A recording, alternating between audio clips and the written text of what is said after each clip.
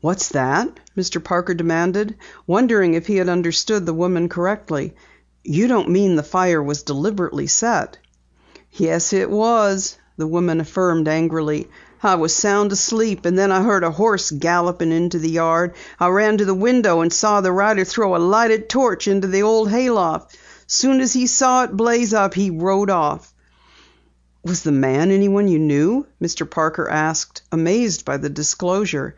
"Were you able to see his face?" "Hardly," Mrs. Preston returned with a short laugh. "He wore a black hood. It covered his head and shoulders." "A black hood!" Penny exclaimed. "Why, Dad, that sounds like night riders." "Mrs. Preston, do you know of any reason why you or your husband might be the target of such cowardly action?" the newspaperman inquired. "It must have been done because John wouldn't join up with them." "Join some organization, you mean?" "Yes, they kept warning him something like this would happen, but John wouldn't have anything to do with them." "I don't blame your husband," said the editor, seeking to gather more information. "Tell me, what is the name of this disreputable organization? What is its purpose and the names of the men who run it?" "I don't know any more about it than I've told you," Mrs. Preston replied, suddenly becoming close-lipped. "John never said much about it to me." "Are you afraid to tell me what you know?" Mr. Parker asked abruptly. "It doesn't pay to do too much talking. You act real friendly and you did me a good turn by saving my truck, but I don't even know your name." "Anthony Parker, owner of the Riverview Star." The information was anything but reassuring to the woman. "You're not aiming to write up anything I've told you for the paper?" she asked anxiously. "Not unless I believe that by doing so I can expose those night riders who have destroyed your barn." "Please don't print anything in the paper," Mrs. Preston pleaded. "It will only do harm. Those men will turn on John harder than ever." Before Mr. Parker could reply, the roof of the storage barn collapsed, sending up a shower of sparks and burning brands. By this time, the red glare in the sky had attracted the attention of neighbors, and several men came running into the yard. Realizing that he could not hope to gain additional information from the woman, Mr. Parker began to examine the ground in the vicinity of the barn. "Looking for hoof tracks?" Penny asked, falling into step beside him. "I thought we might find some, providing the woman told a straight story." "Dad, did you ever hear of an organization such as Mrs. Preston mentioned?" Penny inquired, her gaze on the ground. "I mean around Riverview, of course." Mr. Parker shook his head. "I never did, Penny.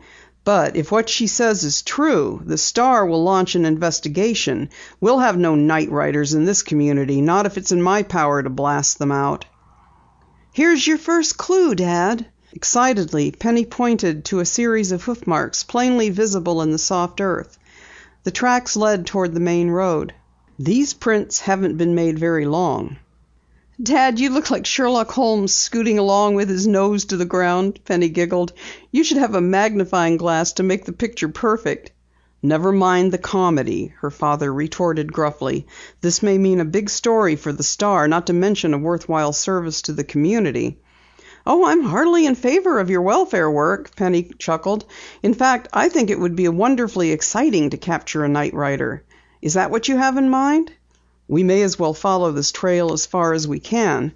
Apparently the fellow rode his horse just off the main highway, heading toward Riverview."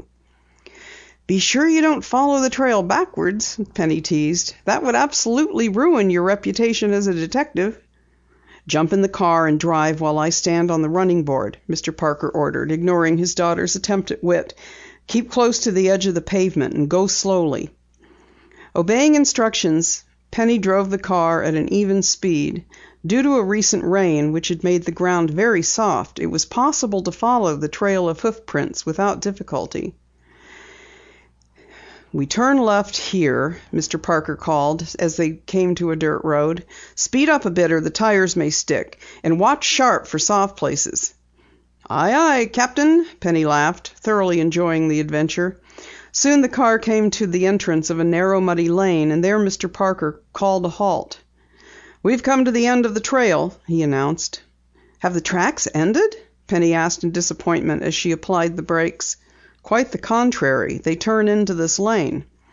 Both Mr. Parker and his daughter gazed thoughtfully toward a small cabin which could be seen far back among the trees. Despite the late hour, a light still glowed in one of the windows. "The man who set the fire must live here!" Penny exclaimed. "What's our next move, Dad?" As she spoke, the roar of a fast-moving automobile was heard far up the road, approaching from the direction whence they had just come. "Pull over," Mr. Parker instructed, "and flash the tail light. We don't want to risk being struck." Barely did Penny have time to obey before the headbeams of the oncoming car illuminated the roadway. But as it approached, the automobile suddenly slackened speed, finally skidding to a standstill behind the Parker sedan. "That you, Clem Davis?" boomed a loud voice. "Stand where you are and don't make any false moves."